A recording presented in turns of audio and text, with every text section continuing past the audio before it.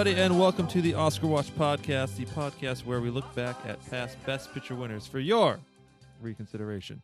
I am your host, your Chief of Detectives, Stephen Buja, and joining me from a week in the cold, it's the one and only Mr. Matthew Marchetti. Matt, we missed you last week. I know. How you doing? Sabbatical. Yes, you were. No. I believe you had a very busy week of doing things. It was and crazy busy, yeah.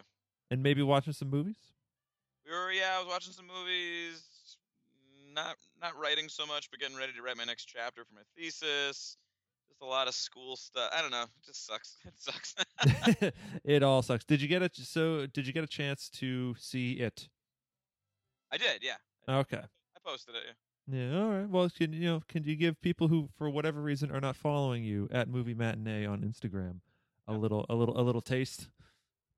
Yeah, I mean, I'm a horror nut, so it's tough to sort of like. It's not hard to please me with horror movies. It's hard to scare me typically. So I will say as a caveat, I didn't find it particularly scary in like the traditional American audience way, where the movie makes you jump every 3 seconds. I did find it incredibly disturbing, and I think that's closer to sort of Stephen King's sensibilities, anyways. So I loved it. I found it to be exciting. It felt like a big event movie, and rightfully so. I thought it was emotionally well done. I thought it was acted for the most part very well. I thought the visuals were just crazy, and they just sort of went for it. And I mean, I had really a good time. Anytime I think about it, which has been a lot since seeing the movie, I have very sort of already. That's pretty high praise considering I can remember, like, I guess I was already familiar with the story, but fair enough. It's sort of still up there. It's like rattling around, and I just want to see it again. Yeah, it was a delightful time. I liked it very much. It was a delightful time at the movies. My daughter will probably be scarred for life about clowns. I found it started to drag a little bit. I thought, oh my god, this is a 2 hour and 15-minute horror movie. Ooh, haven't done one of those in a while. But overall, definitely go out and see it. I feel like we should have a who's on first, little back and forth about the movie, but it's just begging for it. However, we are not here to discuss modern horror films. No, we are here to discuss the 1970 Best Foreign Language Academy Award-winning film Investigation of a Citizen Above Suspicion, written and directed by Elio Petri, starring, I'm going to screw this up, Jean-Marie Volonté, Florinda Balkan, Arturo Dominici, Sergio Tremonti, and I'm sure quite a few others. For those who are keeping count, Jean-Marie Volonté, he was Ramon in A Fistful of Dollars, and El Indio in A Few Dollars More. So he's got a long history of working in films with a great score from Morricone. So there is that. Matt, had you seen this film before? I had. Really? I have. Yeah, I have a Italian movie fascination. It's honestly, it's always like, oh, it's because you're Italian, and I'm like, yeah, a little bit. I think I had seen a few Italian horror films, of course, and I just really loved that. I like that era in general. I like the sort of late '60s into the mid '70s. It's so sleazy and interesting, and I think I just happened to see this flick in the Criterion Collection, and I just thought, well, they usually don't release crap, although they do release some crap. Well, now. And I said, this sounds cool. This sounds interesting. It seemed like it had a great pedigree, and I think I had seen it probably maybe 5 or 6 years ago. I don't know. Mm-hmm. Well, whenever let's say it came out. It came out first print on Blu-ray in 2013. Okay, so that's when I saw it. That's very specific right there. All right. February 22nd of 2013, I believe. You know what? I like your enthusiasm. You sold it very confidently. I'm going to believe you. Oh yes. As for me, I had never heard of this movie. Had never seen it before. It is one of those films that I look at and go, man, they would. Why didn't they show us this in film class at school? Because it's a very well done movie, I have to say. So I love walking into a film when I have no knowledge about anything about it, not even the actors, not even the director. Just walk in fresh faced, just to be taken on a ride, and a ride is certainly what you are in for when you pop this baby into the Blu-ray or order it streaming. And again, I have to insist, if you are listening to this and have not watched the movie, do not, I repeat, do not rent this movie on Amazon. They have a stupid American dub and not the original Italian. It's I felt dirty. I was like, oh no, why would you do this? Get it on Apple. The rental lasts a shorter window, but it is in the original Italian. In fact, they have an option for it. But don't see live action foreign movies in English. You're just don't do it, people. Do not do it. Anyways, we're gonna take a short break, and when we come back, we'll talk about the 43rd Academy Awards, the Best Foreign Language section. Elio Petri can't be with us tonight. He's preparing a new film, but I'm sure he would want me to say how grateful and thrilled he is to receive this. Thank you. Investigation of a Citizen Above Suspicion won the Best Foreign Language film at the 43rd Academy Awards on the night of April 15th, 1971. It was its only nomination and only win, although you could definitely argue that a lot of the rest of this film deserved some recognition. The Best Picture winner of that year was Patton. A great fucking movie. We have previously done an episode on that, and if you would like to hear my thoughts and special guest commentator James Berardinelli's thoughts on arguably one of the greatest war movies of all time, by all means, do check that out, of course, after you listen to this. But, Matt, what did Investigation of a Citizen Above Suspicion, by the way, an extremely wordy title, have to defeat in order to claim victory that night? As usual, a bunch of films by, well, some of the films involved people that I actually was familiar with, but none of which I had seen. So there was, as usual, we have a nice kind of wide demographic here. We had a movie entitled First Love from Switzerland. Right, hold on. First of all, I just want to say this is. I wrote down plot descriptions for all of this, but this one stands out. About two young lovers in Tsarist Russia. One is a 21-year-old woman, the other a young man of 16. Things take a tragic turn as the girl falls in love with the boy's father. Boom. Meet Pamela, day for night. That's that movie right there. That's it. Boom. Nailed it. Okay, continue. Sorry. So I'm sure I'm going to mispronounce this film, but it's a French film about the Vietnam War. I'm going to say it's pronounced Ho Bin. I think it's pretty phonetic there. I don't think they have much inflection. It's spelled HOABINH. So yeah. Vietnamese listeners can troll me, but we do have a sizable population of Vietnamese listeners. I don't know why. We just I think it's all the Vietnam War movies we've talked about. They just can't get enough of them. They want to know what it was like from the other side, I think. Yeah. Yeah, but that one sounded like a real pick me upper. So chipper. All right, what's next? I will say, other than the film we're going to discuss today, the other four were all very short though. They were all 90 minutes. I was surprised. Oh, I love short movies. Short films 9 hours long. Oh. I think they're all in the 90-minute range. I know. Yeah. But 90-minute movies are the best, man. I love them so much. They're the best. Yeah. Three-act structure, predictable. You can fall asleep and wake up and just be like, I know where I'm at. I get that. Okay. So, moving on to Belgium, we had a film entitled Peace Over the Fields, which just, it sounds really boring, and then there's a murder, some sort of murder, allegations of murder, and I was like, all right, I could be into this.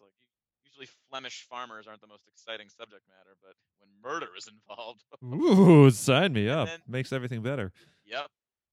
And then the last film was a Spanish film entitled Tristana from the great Louis Buñuel, who's yes, insane man. Oh, the man is madness.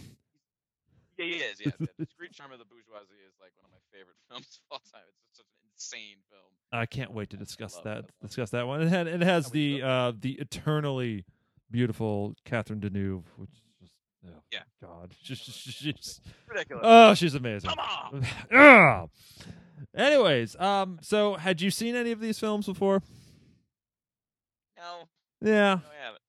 I mean, there will come a time when we have exhausted every movie that has won, and we're just be like, all right, we're just fucking pick a movie that was nominated just so we can keep this going. But I mean, they a lot of them sound very interesting, and you know, I would love to get to them, but man, we got the actual winners because this is America, and we care about who wins. We don't care about who came in second place.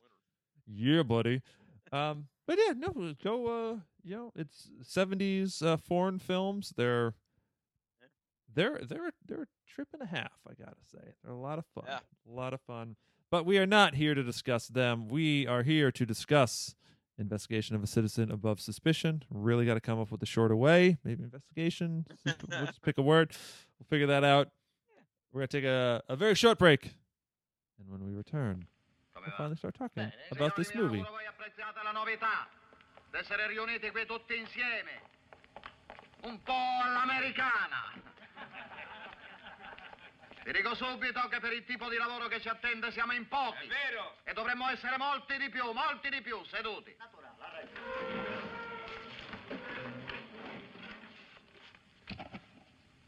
Da oggi assumo la direzione dell'ufficio politico. Voi saprete tutti che io fino a ieri mi sono occupato di assassini. E con un certo successo.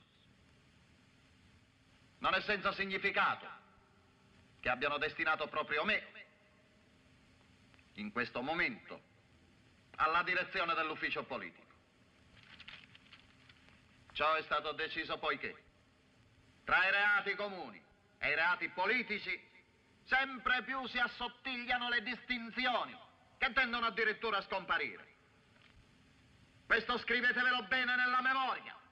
Sotto ogni criminale può nascondersi un sovversivo, sotto ogni sovversivo può nascondersi un criminale.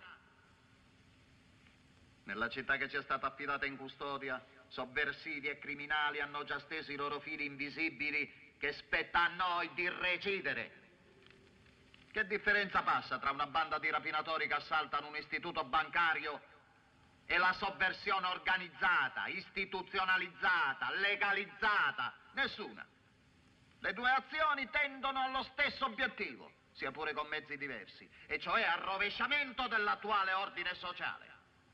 6.000 prostitute schedate, un aumento del 20% di scioperi e di occupazione di edifici pubblici e privati, 2.000 case d'appuntamento accertate, in un anno 30 attentati dimostrativi contro la proprietà dello Stato, 200 stupri in un anno, 50.000 studenti delle scuole medie in corteo per le vie della città, un aumento del 30% delle rapine e degli assalti alle banche, 10.000 schedati in più fra le file dei sovversivi, 600 omosessuali schedati, più di 70 gruppi di giovani sovversivi che agiscono al di fuori dei limiti parlamentari, un aumento del 50% delle bancherotte fraudolente e dei protesti cambiari, un numero indescrivibile di riviste politiche che invitano alla rivolta. L'uso della libertà minaccia da tutte le parti i poteri tradizionali, le autorità costituite, l'uso della libertà che tende a fare di qualsiasi cittadino un giudice, che ci impedisce di espletare liberamente le nostre sacrosante funzioni. Noi siamo a guardia della legge, che vogliamo immutabile, scolpita nel tempo.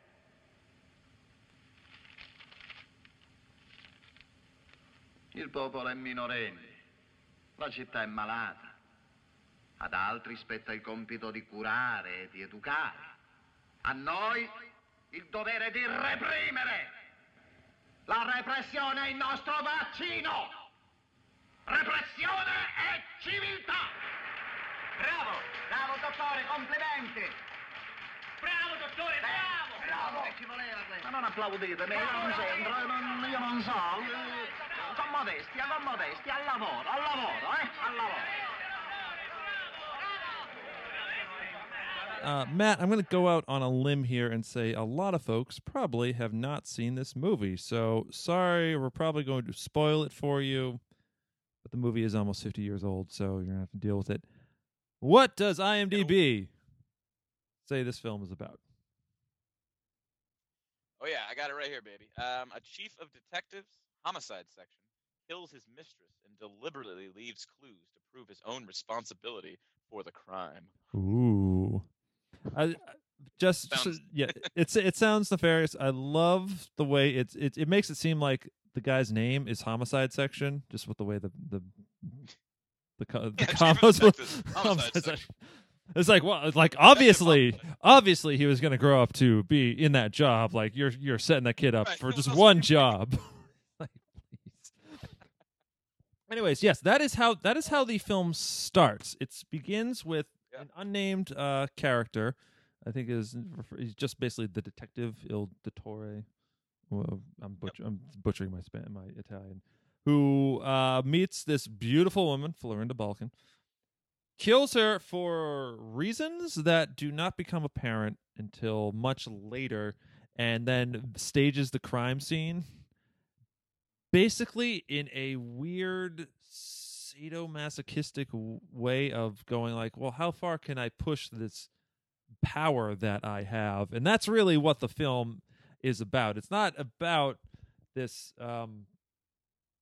it's not really about the investigation so much as it is about this character's just pushing the limits of his power and what people will do to him, if any, because like he wants to be caught so bad. It's this, he's got this weird sort of thing going on where he's this great powerful man. He's a homicide detective in a major Italian city. Might be Rome or wherever. And yet he has to kind of he wants to like just feel like he doesn't have it. He wants to like be out of control and be brought to justice for it. And everyone refuses to do it. And what it becomes ultimately is director Elio Petri's commentary on the corrupting influence of power, especially when it comes to the men, mostly men, charged with upholding the laws, the police, and how that can really fuck with you because like, oh, I can do all this stuff and nobody's gonna call me out on it. Right. Why don't I just keep doing all this stuff? So well, let's discuss the main character. How would you first describe him? Like physically? Oh no, just like his like just his mannerisms, like just anything. Like or if you want, just be like, how would you cast him in the remake? Oh God. Yeah, it's interesting because he's meant to sort of like blend into other people, but at the same time, there's just like this sort of icy exterior he has that is just completely impenetrable at times. Like you're watching him perform, and you're not quite sure if you're getting like him the person or him the like persona he's trying to put forward in that moment. And they all sort of blend together, and it's not confusing, by the way, audience. It's just sort of it's done in a sort of interesting way. You always obviously know who you're getting. It's just that you sort of he goes through these different personas that he puts on performance-wise for different people. Right. His boss, people below him, women around him, different people, and it's just a fascinating sort of like chameleon approach. And I sort of like the fact that like physically he has a very striking dark face. I mean, it's really hard to forget. I'm looking at it right now, and I'm even feeling a little like spooked out. But he also has this ability to just sort of get rid of all of that and just sort of blend into what's going on around him. And I think that's also a testament to the film. It's sort of he's our main character, but sometimes he's almost swallowed up by the background stuff, what's going on around him. Sometimes he's center stage, and sometimes he's just another sort of face in the crowd. The investigation scene. Crime scene investigation you've already alluded to about the woman that gets killed in the beginning. He's sort of just in there, and there's all these other people around, and you're looking for him because you know, like, this is the guy. Like, I know what he's capable of doing. I don't know if that's a good description of him, but no, that's a perfect description. I had the word chameleon down here as well. He could easily be a 007 character. Like he's handsome enough to be able to, ingratiate himself in that way, but also he's so forgettable. You're like, oh, he's totally, completely, typically average in terms of looks, and that plays to his advantage because what he does, he doesn't wear his, he puts on, as you say, numerous different masks. I love how he's such a overbearing jerk to to his underlings.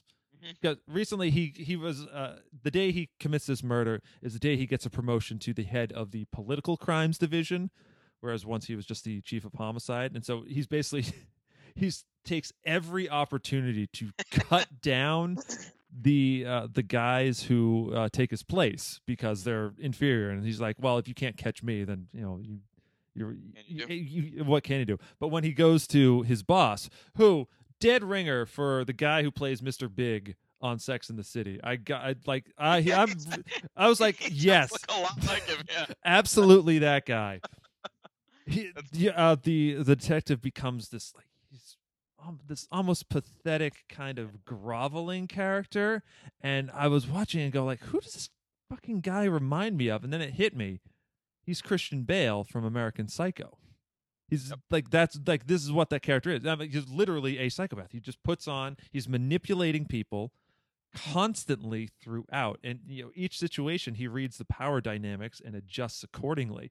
I think his truest face actually is when he's approaching the guy to buy all the blue ties, because the blue ties are this one piece of evidence. He left like a little strand of his blue tie, and he just is like, he admits it all, and it just in this like completely stone-faced way, and you're like, dude, this guy is like, I do not want to meet this guy in any alley, let alone daylight. Like, oh my god, he is terrifying, and he's just so he was proud of his accomplishments and just admitting to it, like, what I dare you, do it, and sure enough, nobody ever gets him for it, because nobody wants to get him for it, because after at the end of the day, dude's still a cop. And it's so fascinating, and it's a film that some 47 years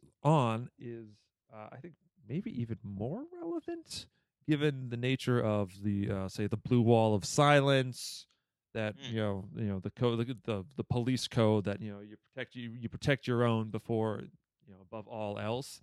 And it's I think it's something that democracies themselves really have to confront a lot, is this corruptibility of police force, not even from outside influences, just from within. Like, it's so easy to go, I can literally get away with murder because I know how they're going to operate, right, and that's fine. And it's he is just such a fucking fantastic character. He's powerful and pathetic. He's smooth and mewling. He's a cold-blooded killer, but he's also like the fucking most charming guy in the room. Like, I want to work for him. He's throwing a party. He knows everybody's name. He brings champagne in. Like, yeah, he's giving wine to the suspects because, well, I'm having a party. Everybody should be having this.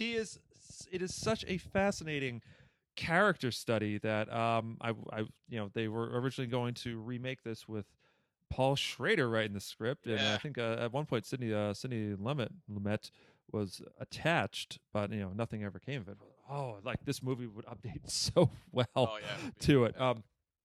There's what do you think of the various like speeches this guy gives? Because he is very impassioned about, he hates those damn liberals a lot. How do they work for you in this context? I think if not for the sort of shifting faces he puts on, they would be, I mean, they're overbearing, but they're sort of supposed to be. And I think if he didn't sort of shift between these different personas, it would be maybe perhaps too much within the film. But it's just another version of himself, and he's just constantly flexing like authoritarian powers muscle, and you're just like, you're saying that that's what we need to do, but we've watched you sort of skirt around authoritarian power the entire time. So we know that you're a hypocrite, which Mm. makes what you're saying hypocritical, and that makes it sort of darkly hilarious. And it's also just a really interesting sort of bird's eye view into how certain people saw, governmental power in Italy in the 70s, and how some people still see it in Italy right now. There's a really chilling moment where I think he equates like violent liberalism to homosexuality, and you're just like, oh, Yeah. buddy, like come on, and but of course he went there, and how topical and connected to modern what we're seeing in the news right now, like those sort of fire and brimstone speeches. It seems so over the top when you watch it, but then you look at the news every other day, and it's not that over the top, unfortunately. And like you said, it does really connect to things that are happening in the world today. And I think that's horrifying. That's horrifying that there's people like him that do this. But it's also just fascinating that you can watch a film from 1970s Italy and you're like, I can connect it to modern geopolitical things in the world in 2017. That's insane to me. Yeah. And depressing, very depressing. It's it's insane. It's insane and depressing because like, oh, what shit? We haven't learned anything. We're still right, nothing to say. Right. nothing. It's like maybe some there's more accountability. Like no, there's no more accountability. I feel like there's even less accountability. It's so fucking depressing.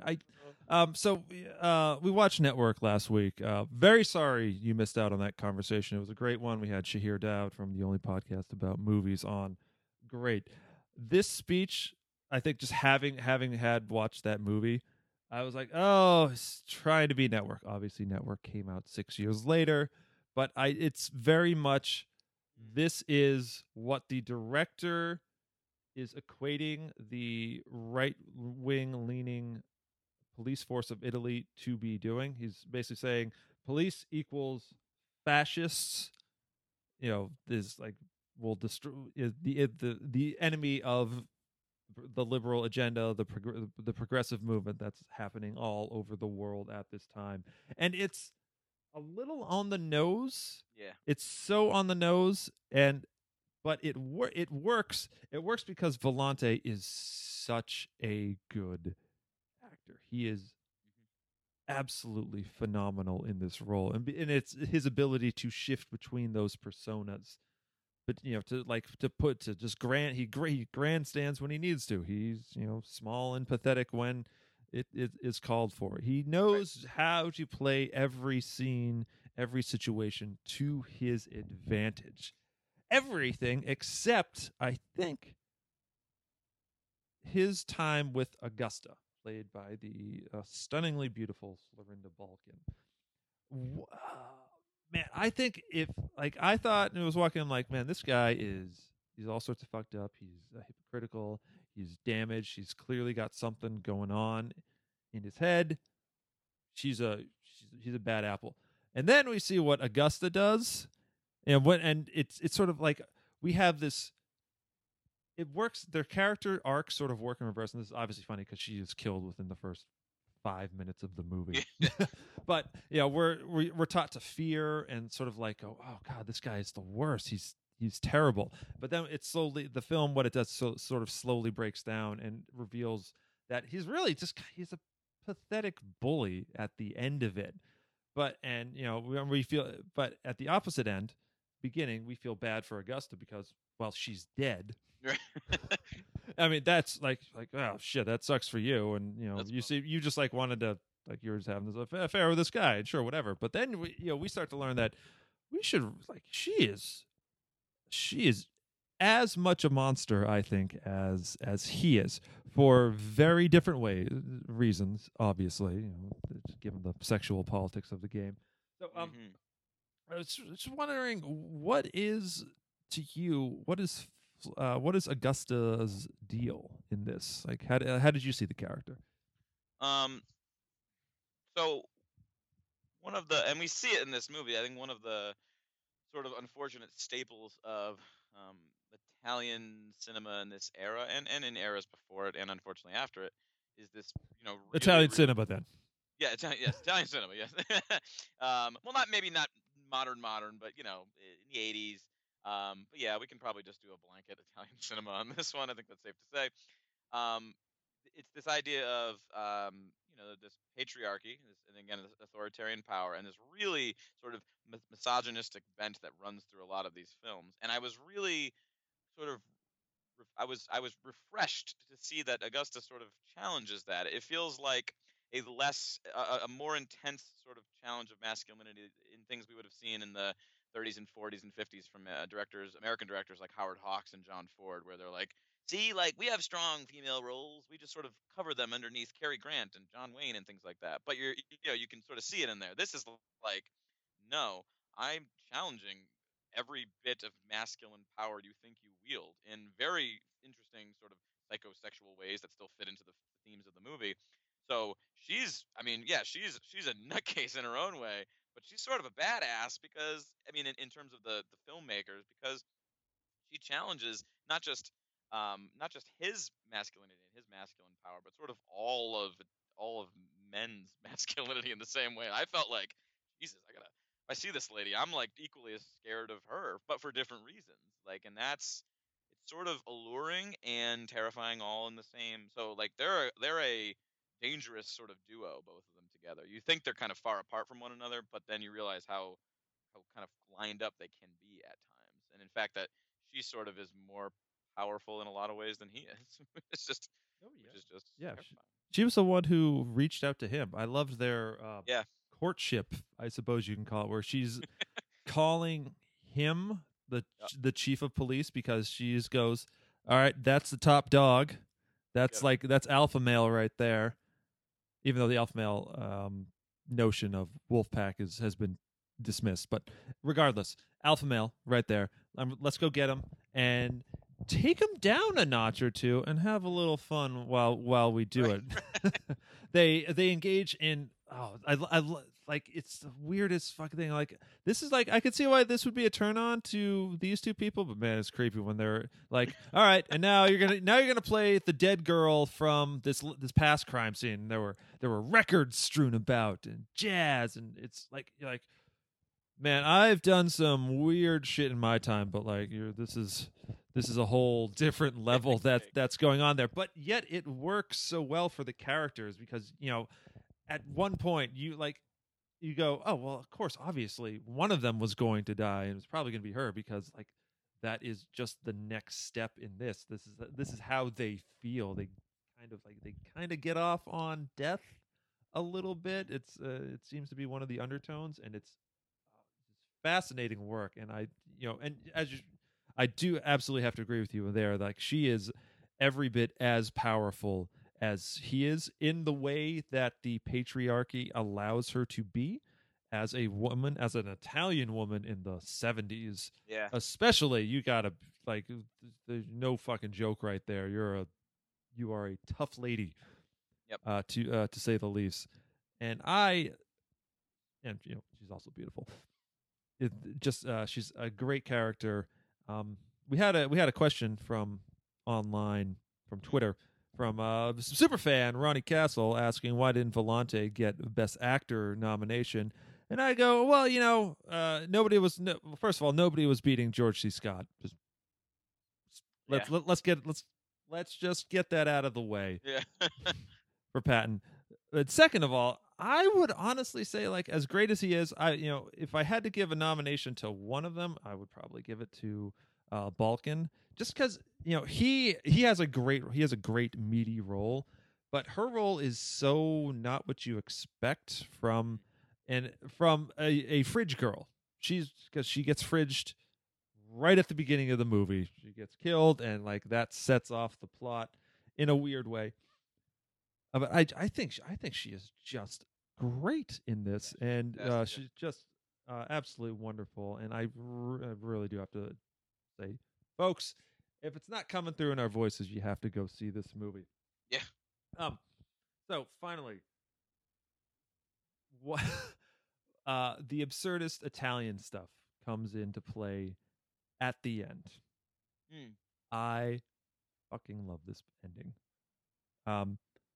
Did it happen? Did he actually confess? What was going on? Was that a dream? Was it all a dream? His was that his imagination of them doing that? Well, in my understanding, or sort of, looking at um, this film and this director, Petri loved Kafka, just loved Kafka. So to me, in this sort of nightmare worlds he creates, and sort of power struggles and power structures and things like that, I I sort of I like the ambiguity of it, and I sort of feel like that was intentional. I did sort of read that the original ending was supposed to be the sort of dream sequence. They were originally just going to be like, "Yep, that's it. He just gets away with it," and we know for sure. But then somebody involved in the movie, maybe the producer, it's always the producer. They said, "No, let's have the police still show up after this dream sequence, but let's not show any."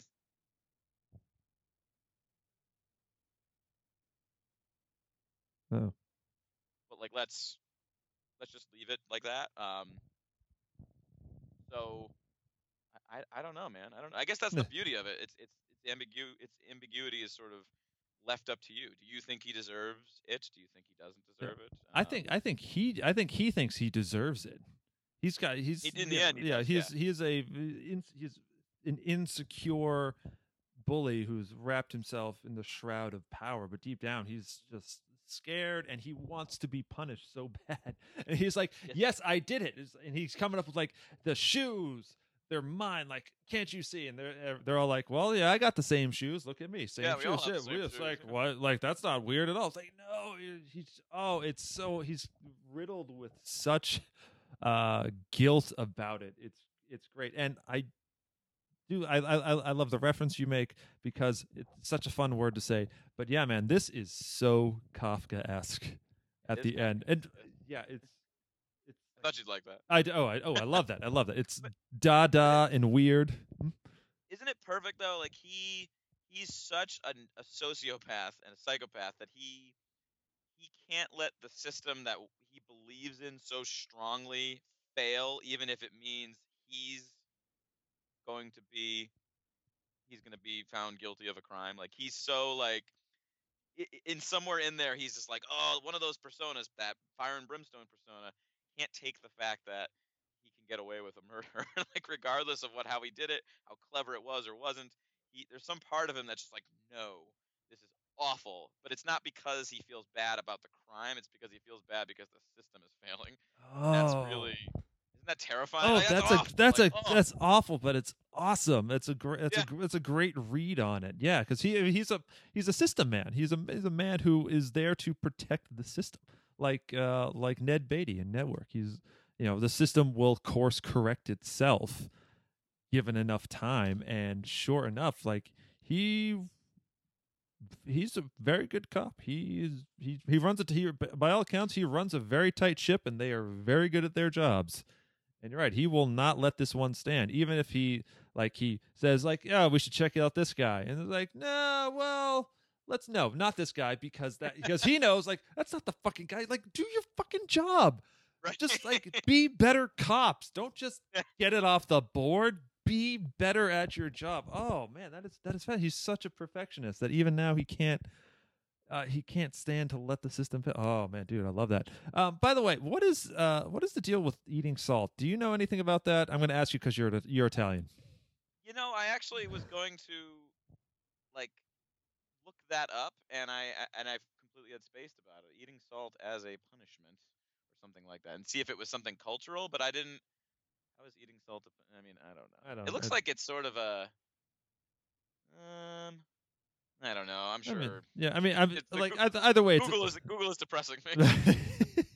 Either way, it's a dick thing to do. Like earlier when he's interviewing one of another suspect for the crime that nobody committed, he has them drink salt water. Yes. Which I guess that's not something you're supposed to do because that's really bad for your system. So salt would be the same thing, but it's just one of those little bits that could also be pure Kafka-ness coming on. Just like, well, what's the weirdest thing that could happen? Like, how about he eats salt? Like, okay, and then what? Well, then how about there's a table set up where they toast to the man's innocence at the end? Like, yes, let's throw that in there. Like, what is happening in this scene? I love it so much. I don't want it to end. and like, wait, is this really happening? Of course, it's not actually Of course. happening. Oh, it's anything else on investigation of a citizen above suspicion? Wow, your face is like, oh man, why are you asking me that? I'm close to discovering the salt. Oh, you're close to discovering the salt. Okay. Yeah, I love just the look of Italian films in the 70s. Just the sort of really like deep colors you'll get, and in just this really just excellent. I don't know, everything about it just is like it's hazy wherever they are all the time, and it feels like you're in a place like Italy where it is fairly warm, and you get that sense of that. It feels everything is like falling apart, right? We're in a post World War II country, so all these buildings are still sort of like in disrepair. Like I love Italian cinematic style, particularly with the cinematography. The quick zooms, these faraway pans and tracking shots where you'll eventually sort of reveal somebody, down the street, and you don't know what you're looking for, but they sort of give you this feeling of paranoia, and you don't even know why you're paranoid. Like you don't even know why you should feel that, but you somehow feel it. There's something really oppressive about the style, and I think an oppressive style fits perfectly with the themes in this movie, I would say. So I do love they blatantly change lenses and don't even bother trying to hide it. They're like, "Yep, we're a wide lens, and now we're close up," and you see the actual change. Oh, Yep. and they leave it like that's something you would not see in a American film. Certainly, it's great. Yeah. And well, finally, we have to talk about this. Is scored by the one and only Ennio Morricone, whichever. It's not this is not usually what I would expect when I hear that he is doing something. I was honestly taken aback by this score because it's so dissonant, yeah. and it fits. He is one of the greats for a reason, because he can find the theme and go like, all right, I know what this should sound like. But man, it took me a little while to get used to that. The mouth harp. Yeah. Oh yeah, that's what that was. It was so off kilter. You're like, this is like when I hear Italian movie, I'm gonna think like arias and other poetic shit like that. But here it's great. I kind of want to buy this record. It's great. What did you think of his? I love it, and if people are aware of this or not, he scored a ton of Italian films in the 70s that were sort of lesser known in the States, but were super popular there. He was a big proponent of the sort of Italian murder mysteries. They're called giallo. He scored a ton of them, and they are very weird, very exploitative, very trashy. So when I heard the score for this the first time, it was like, oh yeah, that's what he sounds like, because so many of his movies have this sort of off-kilter, strange feel to them. And yeah, I mean, I think for like an American audience who's used to sort of the films he's scored here, it doesn't have that sort of classical Italian film feel, this Western type feel, this sort of big epic feel. It has this sort of like bouncy childness to it almost, and I think that's perfect, because that's maybe the score, and this is maybe a stretch analytically, but maybe the score right away is sort of revealing the main character's sort of true persona, this sort of uncomfortable man-child who doesn't feel like he can fit in and is trying to deal with his masculinity. So how do they display that? How do they display sort of the farcicalness of everything that's going on in the movie by using this ridiculous mouth harp and all this silly music? And I think it works perfectly. I like anytime, excuse me, I like anytime when something can contrast something else in a film. So if you contrast a scene of like sexuality and murder with this carnival-esque silly music, I think that is just fantastic. It just always will work for me, because I'm just like, I don't know what to expect. And I'm like, something bad is going to happen. This music is definitely telling me something bad is going to happen. This is way too uplifting for the title of this film. Yeah. And then something bad happens, and Yeah. you're like, I knew it. I knew it. So I love it. But yeah, He's got good stuff. He does get good stuff. It's the kind of music where I thought, like if a clown shows up in a sewer right now, that totally makes sense. Yeah, It's it'd be one of perfect. those- it's It'd be perfect. it's fantastic. Like Network from last week, which it's billed as a satire on maybe Italian culture, masculinity, police force. 50 years on, is this a satire? Like, does that still hold up as a one? Oh, that's sad. Maybe it may have evolved. I think we kind of started touching on this. The film may have evolved and has sort of gone away from that and has become something entirely different. Like it really feels like a sort of scathing look at power structures and government, power structures within the police. I mean, if you look at just a thing, if you look at, IMDb's kind of generic division, it's under crime and then drama. There's no sort of comedy or anything in there, which doesn't surprise me necessarily. It's not, if it's a sort of dark comedy, it's sort of that kind of underneath everything, but it's the less obvious of the sort of generic descriptors. But yeah, I mean, there's an element of it. This is a great example of a movie that I think meant something in 1970 to a lot of Italians. You mentioned earlier the Amazon only having the English dub. That's pretty common. Most Italian films weren't shot with sync sound at all because it was just expensive and they didn't do it and they were lazy, like the lens changes. That's what reminded me of this. So if you see a movie where the Italian actors are actually speaking, and most of the Italian, I should back up, most of the Italian actors actually would speak the lines in English, and then they would dub them in Italian for Italian audiences. But a lot of Italian films wanted to have international appeal, so they just shot them already with people saying the words in English. So when they dubbed it with English actors, you're like, okay, it lines up. This movie doesn't do that. The actors are speaking Italian, which leads me to believe that the film wasn't designed for mass appeal. It was designed as a really specific laser focused attack at Italy in 1970. And that's fascinating. But now it's sort of become this broad, like napalm run against just like governmental structures and masculine power in general. And that's fucking awesome. I mean, that's like, I loved this movie going in, but now I'm just like, I also want to let people know I was having a really shitty day, and I'm like feeling like $1 million right now. So thank this movie and thank you, Steve. But yeah, this is beautiful. It's beautiful. The evolution of the film because of the world around it. That's just fantastic. Yeah, it's the best satire becomes prophecy at one point or another. Network is like, we're living in Network now, I know. and we are. God. I was watching this like, oh god, everything has happened except killing a Everything's dude. all happening. Why? And this is no different. This is every cop that gets away with shooting somebody. This is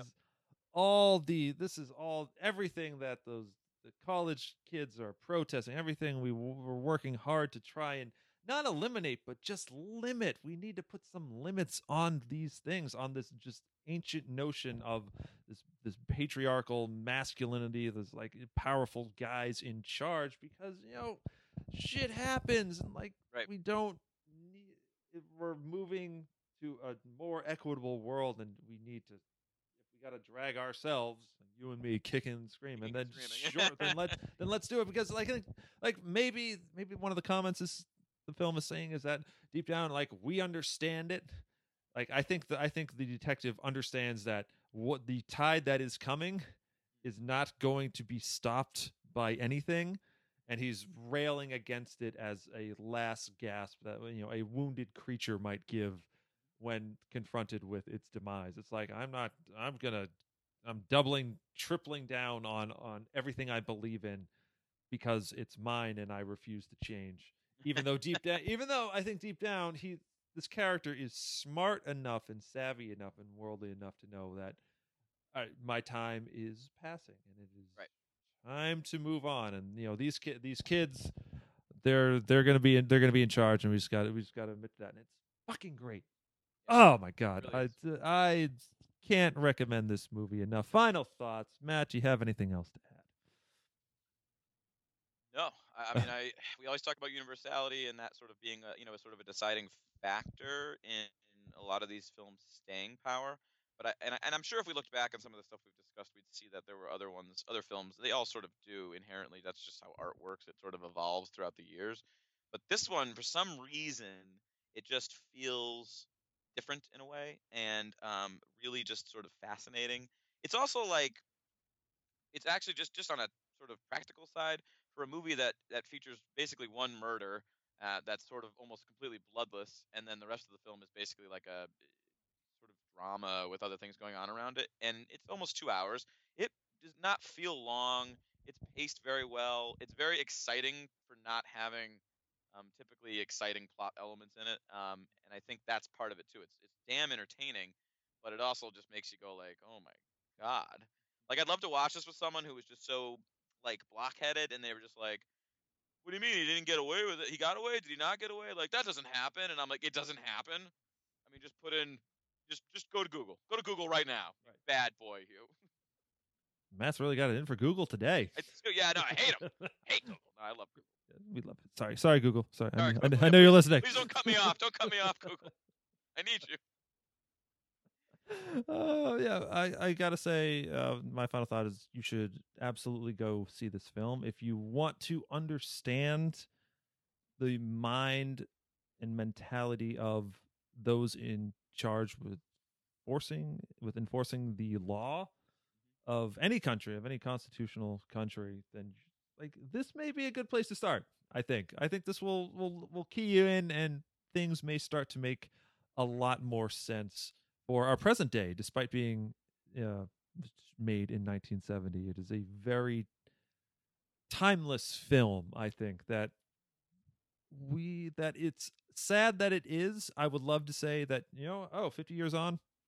No, this is like weren't they crazy back then? Those post Mussolini types. Well, let me tell you, they're nuts.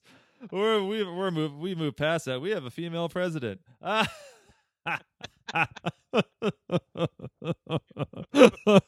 God. Anyways, folks, thank you so much for listening. This has been Oscar Watch. You can drop us an email at oscarwatchpodcast@gmail.com. Be sure to find us on social media at OscarWatchPod and find us on iTunes.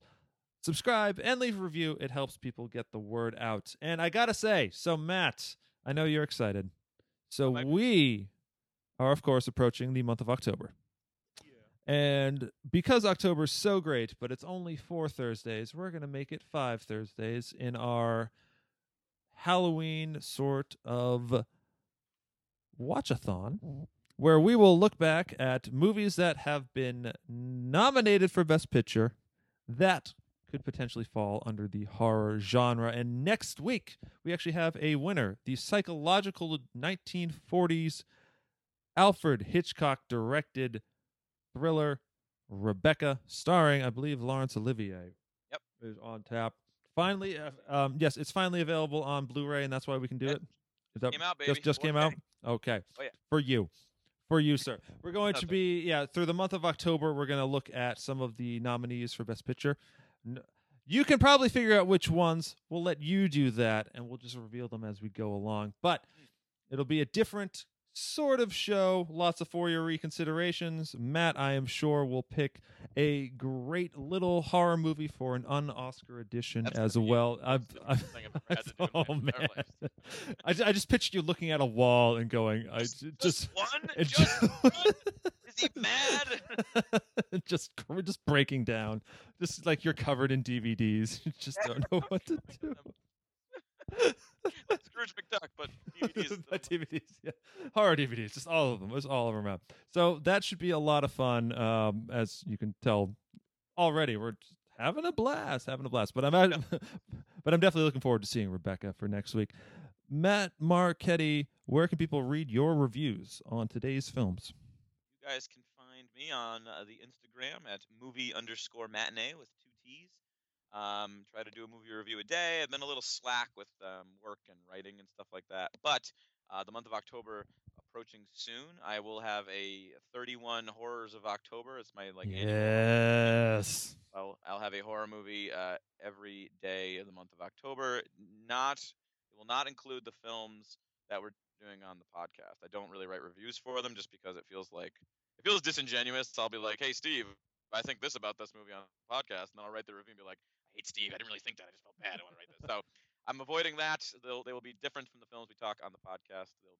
I already have them actually all picked out. Well, that's not true. This is what I wanted to say. I have about 21 of the 31 picked out. So if anyone wants to comment, send emails to Steve Rye about what I should do in there. I'm going to put something on Instagram soon as well. But if there's any horror movies you particularly want to see reviewed that don't necessarily fit into this category, I would consider them for the un-Oscar vote as well. But I also would consider them for the other 10 or so spots I have for my 31 horrors of October. Yes. So, yeah.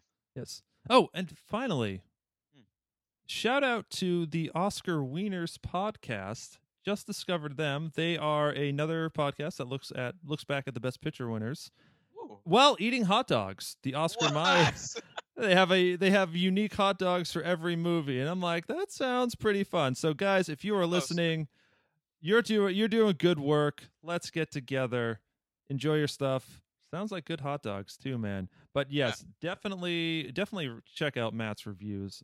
Fantastic. 31 Days of Horror. He's like, that's his jam, man. I feel lucky to have him for this. But like, horror movies is where it's at. And so we're going to have a lot of fun in the month of October. But in the meantime, we're going to take a long break, and we will see you next week to discuss Rebecca. But until then, we'll see you on the red carpet. Suspicion, oh, it's my heart. Suspicion keeps us apart. Suspicion, why torture me? Every time you call me and tell me we should meet tomorrow.